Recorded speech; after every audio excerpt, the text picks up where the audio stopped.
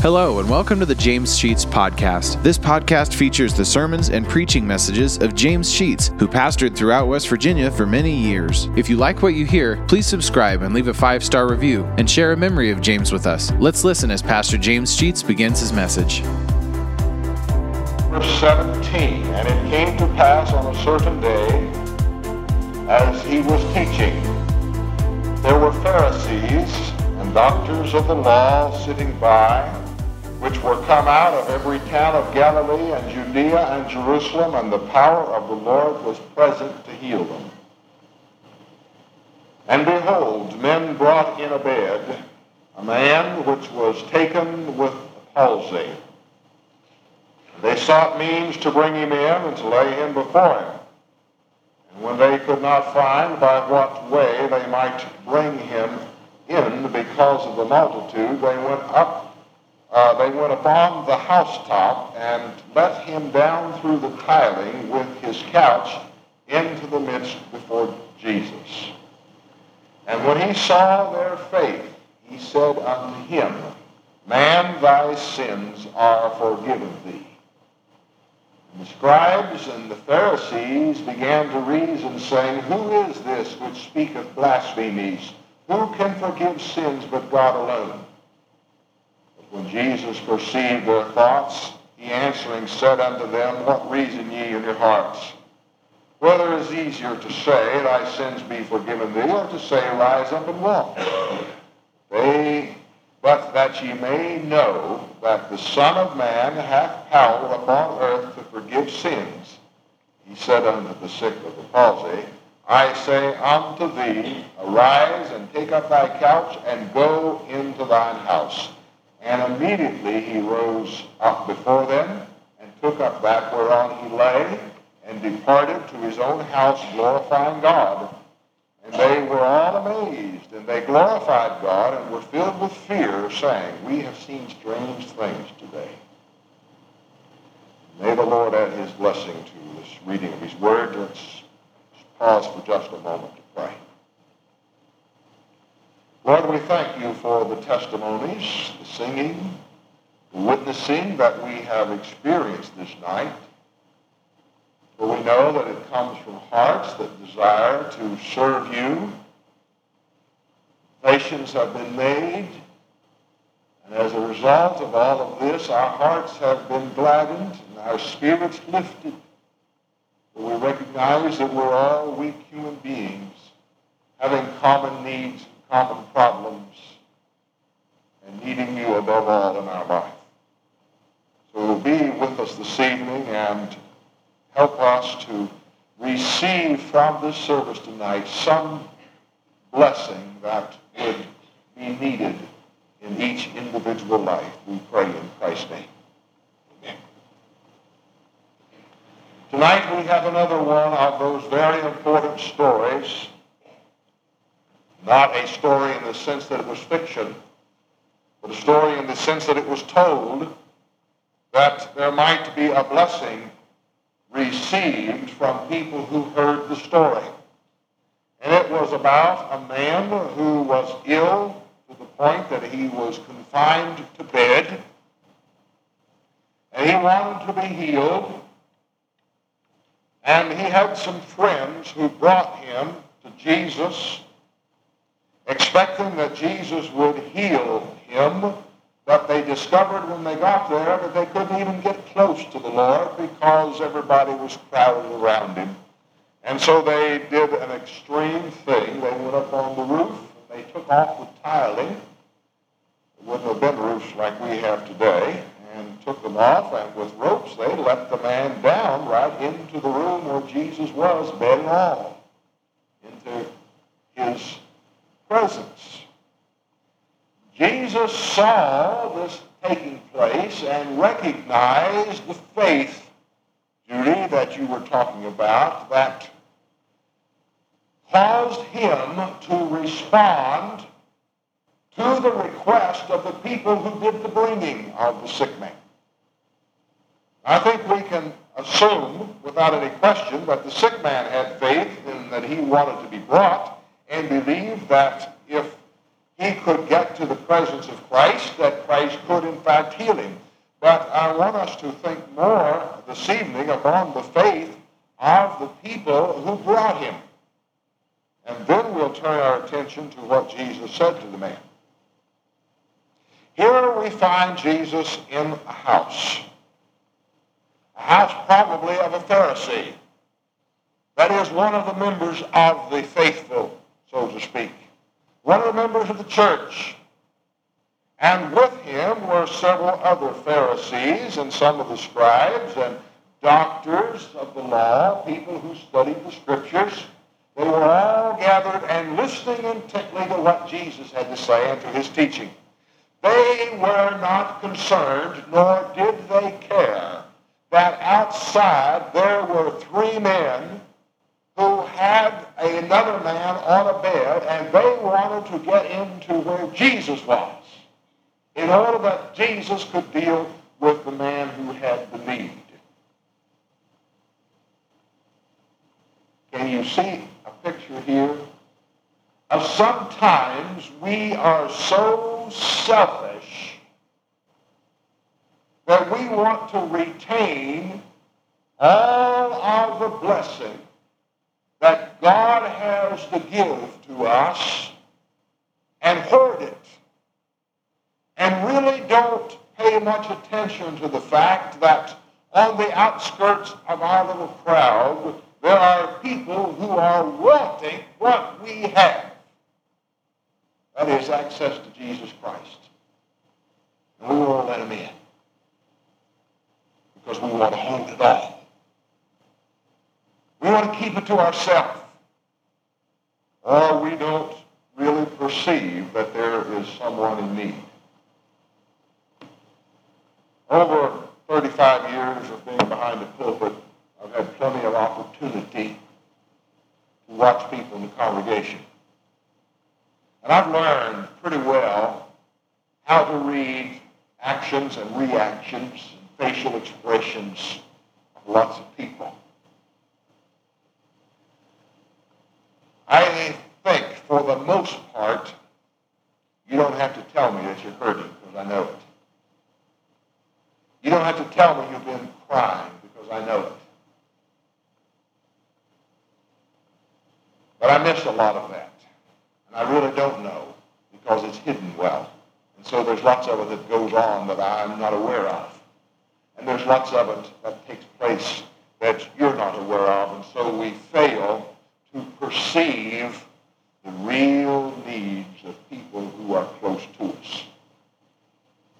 We just don't know that they're hurting.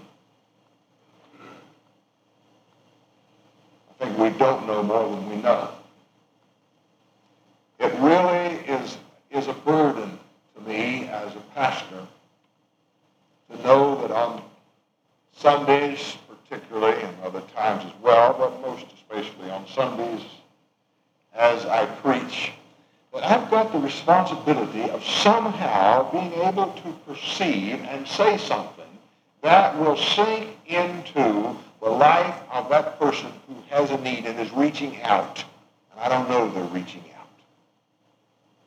And I've been really shocked when some of this congregation has come to me after the service or some other time during the week and comment that something that I said or read from the Scripture or was said in prayer, or some part of the service, the music or whatever, spoke to the very issue of their life. And I didn't know that there was that need. Had no intentions of planning a sermon that would speak to that particular need, but the Lord knew. And the Lord took all the various parts of things and put them together and just zeroed them in, maybe on your heart. Has that happened to you?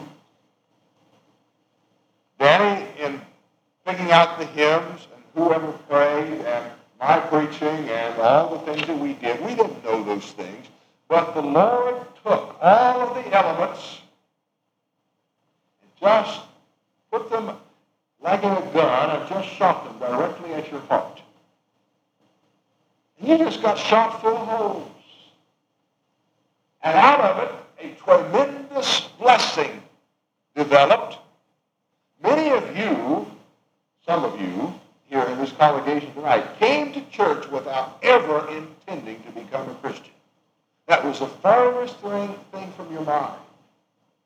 Making a decision and never intending to get up out of your seat and come down here and kneel at this altar as a Christian who has been wayward.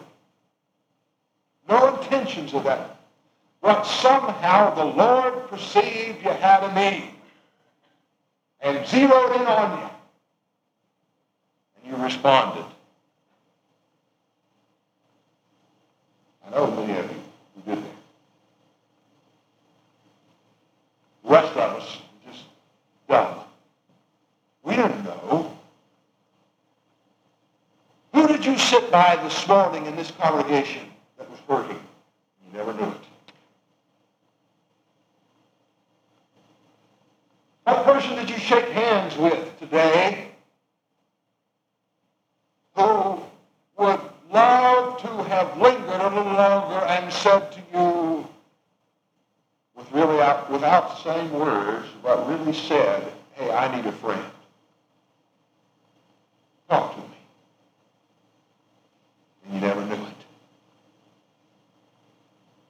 And here are these religious people all gathered around the Lord, so anxious to hear what he had to say, their minds intent upon what he was saying, watching him, and in the back of the crowd there were three guys saying, move aside, we need in.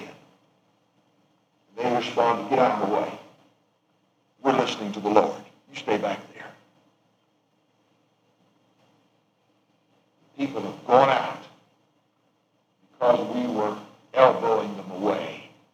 We wanted to absorb it all ourselves and not give them any. I think this sometimes happens to us. So people go home without ever having received what they came for. They were coming for a healing maybe of soul. They were coming for an uplift as well. They were coming because they needed to have contact with other Christian people, and most particularly they needed to have contact with Jesus. And they never get it because we keep them away. This is our church. Don't you interfere with our playground. And that's what these men and women probably were doing on this particular occasion. But the three people who brought the man on the bed weren't so easily persuaded to go away. When they began to talk amongst themselves, what could they do to get their friend to Jesus? Because he needed something. And so they went to extreme measures. They went up on the top of the roof and they tore the roof off. Put the tiles aside and they let the bed and all right down. That distracted all the Pharisees and the scribes, and they began to look up to see what was happening up here. Jesus saw this, and he knew that this man had a need. I'll tell you something. We may not know about each other's needs, but there's one thing for absolutely certain, and that is that Jesus Christ already knows what our need is, even before we begin to try to approach him.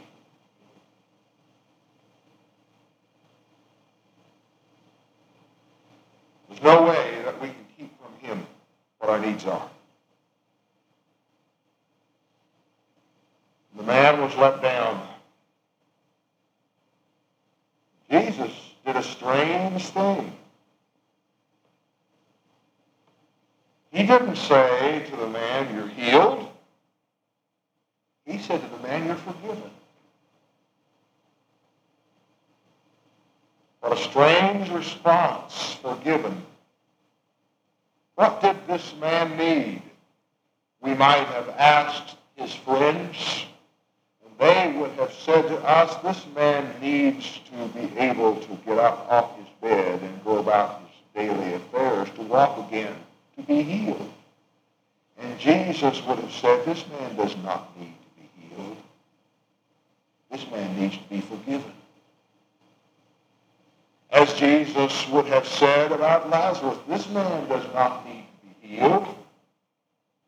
This man needs to be made alive again.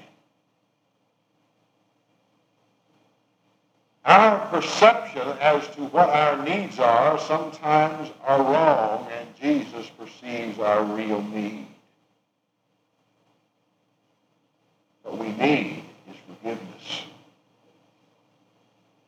You know why we need forgiveness? Because we're guilty.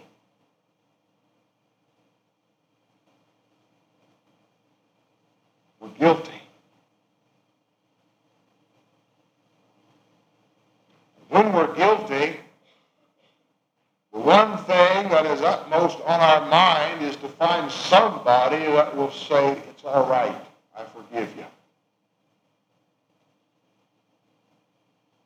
I suppose the hardest words in all the world to say is, I'm sorry. And many people won't say it. Let me tell you, if you're not willing to say, I'm sorry, you'll never be saved. If you're not willing to say, I'm sorry, you can't be forgiven. The Lord expects a response from his people.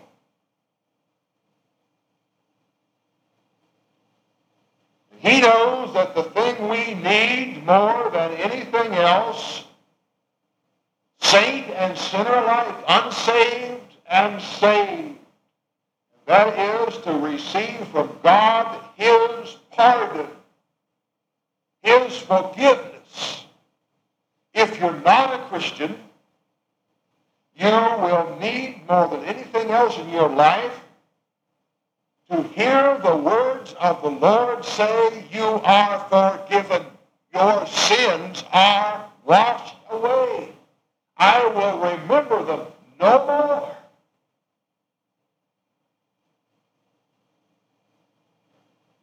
If we're a Christian, we need the same words spoken. Not that we might be saved as a consequence, because we already are. Here comes the problem that most of us go astray from serving the Lord because we discover that we're guilty of sin and we're too proud to ask God to forgive us. We're too proud to stand before the church, like Eloise just got through doing, and confess something to this congregation. And it's important that that be done. It's important that we hear and that God hears our petition to seek forgiveness. And then once that petition has been made, it's important for us as Christian people to offer our forgiveness. And remember it no more, just like Jesus does. That's the one blessed thing that stands out, certainly in tonight's scripture, above everything else, and that is that the Lord Jesus is ready and willing to forgive us when we seek his forgiveness.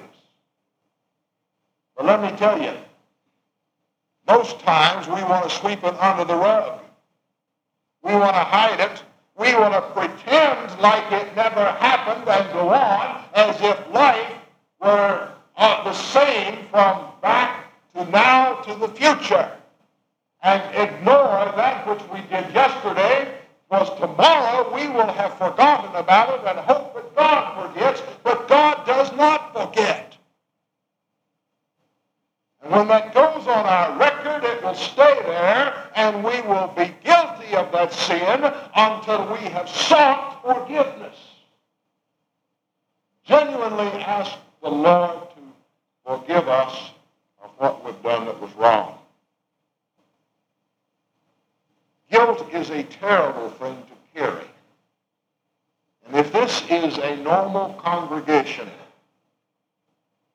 there are several of us who are carrying around a burden of guilt over something that we have done or said or perhaps thought.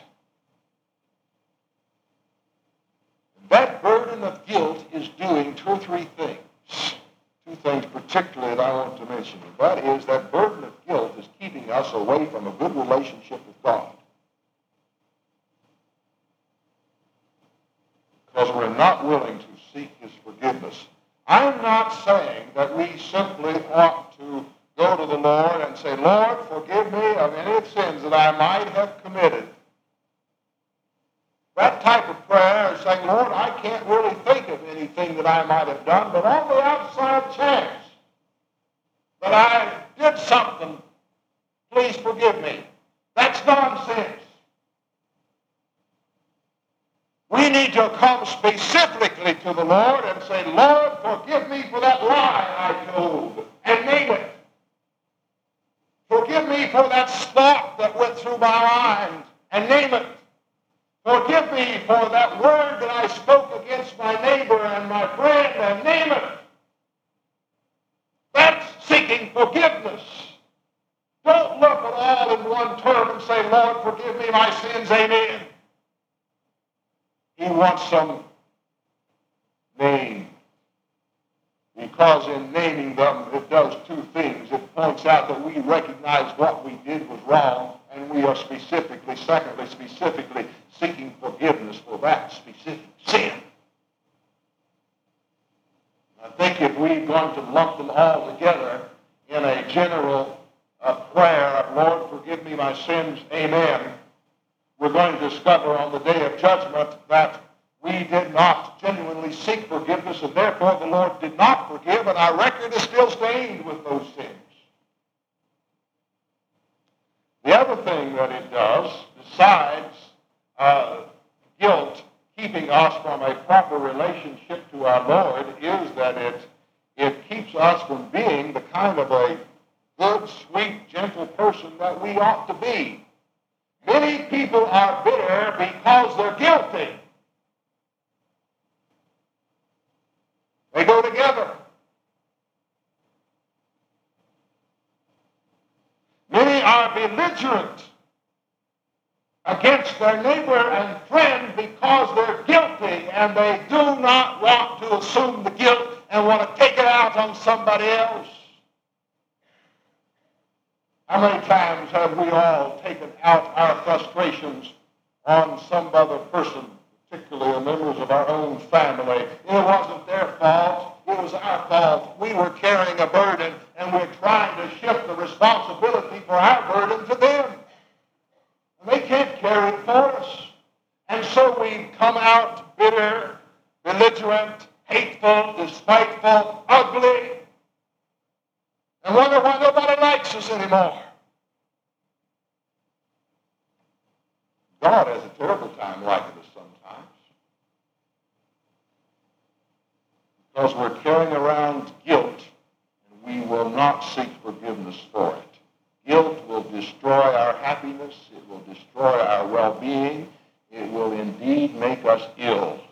We are guilty. We are guilty. And we try to hide that guilt from society and from the church, and we don't seek forgiveness because we think nobody will know and it all will go away. But it doesn't go away. Jesus said to the man when he was let down, "Friend, your sins are forgiven." He said sins, plural. This was not just the condition of his birth that he was talking about. We were all sinners. We were born in sin. But he was talking about the specific sins that the man had committed. And I am suspicious, although it's not told us in this story, that this man was on his bed because of the sins he had committed. Our sins will cause us physical illness. I do not subscribe at all to this thing that's going on in our generation, that we're just living different lifestyles. I tell tell you homosexuality is a sin, and as a result, people are dying by the thousands, and will continue to do so until man is willing to straighten up his life and seek forgiveness of God and get his life straightened out. It's spelled out specifically in the Scripture as a sin. The reaction of the people to the response that Jesus made to the man is startling. They say, well, who does he think he is anyway? I've had those words spoken of me a time or two. I probably don't have to go back too far to remember the last time that was said, but I heard about it. But that was spoken of Jesus. He knows who he is. He's the Son of God. And he has come to save men from their sins, to forgive them when they seek forgiveness. Who does he think he is? There is no doubt about who he is. He's the Son of God, and he has the capability of forgiving sins. And he turned to the people and said that he was saying that he would forgive this man his sins in order that they might know that the Son of God has the power to forgive sin on the earth. If you want your sins forgiven, Jesus Christ, the Son of God, has the power to do so today, on the earth, now. As much as he had the power to forgive this man his sins. And he said to him, which do you think is easier, to forgive this man's sins or to tell him to take up his bed and walk? In the mind of God, one's as simple as the other. Man wants to complicate things. Man wants to deal with the physical and forget about the spiritual, and herein comes the problem why many people aren't saved. A lot of people want to say, I'm going to straighten up my life and I'm going to do better. Listen, that's fine, and we as Christian people need to straighten up our lives and do better. But for the non-Christian who makes that statement, he is whistling in the wind. A non-Christian cannot straighten up and do better and get to heaven. It takes a complete regeneration, a complete change, a complete turnaround. And that's why we use the word repent, because repent means to change one's mind, to go in the opposite direction.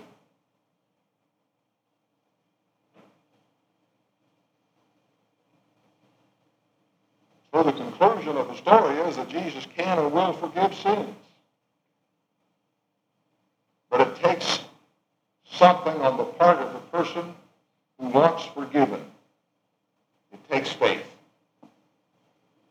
This man and these people who brought him believed that Jesus could heal him. They got more than they bargained for. They just wanted him to walk again. Instead, he walked again and he got his sins forgiven, all in the same act. So the bottom line question comes to all of us.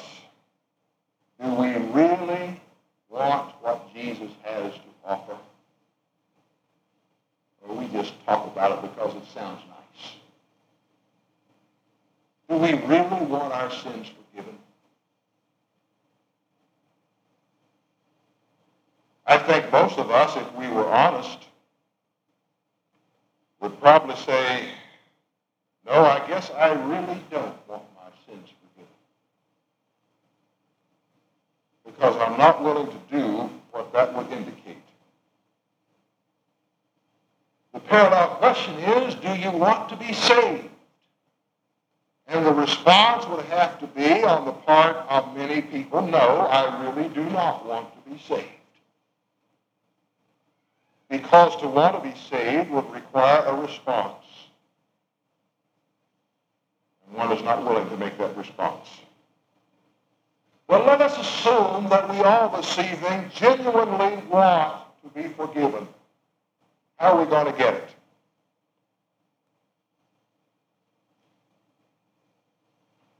You know, there is a requirement for securing God's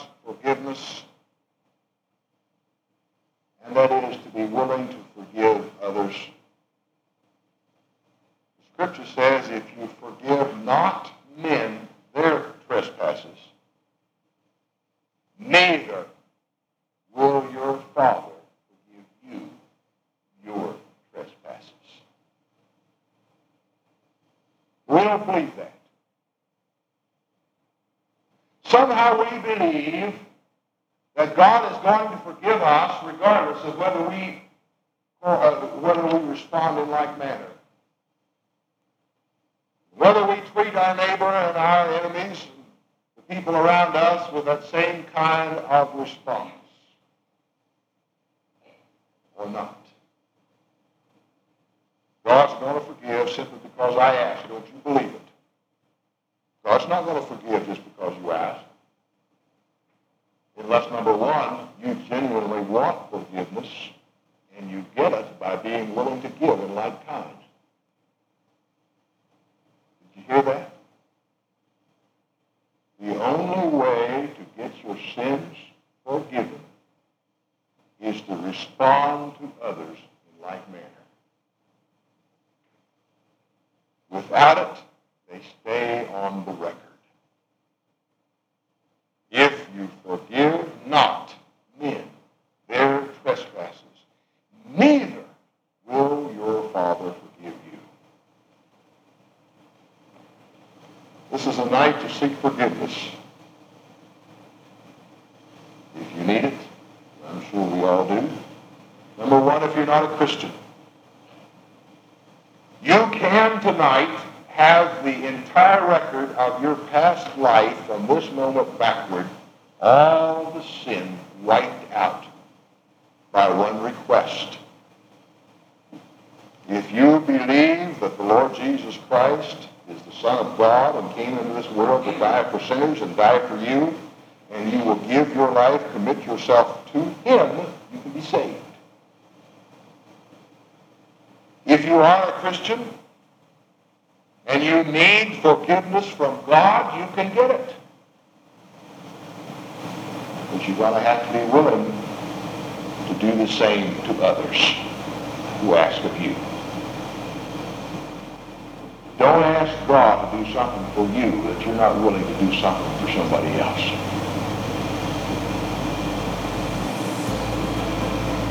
Let's pray. Thank you for listening to today's message. If you like what you hear, hit the subscribe button. You'll receive automatic notifications and downloads when a new message is added to the podcast. Also, please leave a 5-star review and take the opportunity to share stories, memories, and appreciation for James Sheets and how God used him to impact your life. If you'd like to know why and how this podcast got started, check out our first episode. Lastly, if you want to donate to help offset the cost of operating this podcast, you'll find a link to our PayPal account in the podcast description, and email us at james.sheets.podcast@gmail.com. Thank you for listening, and remember to trust in God for today and for all of your tomorrows.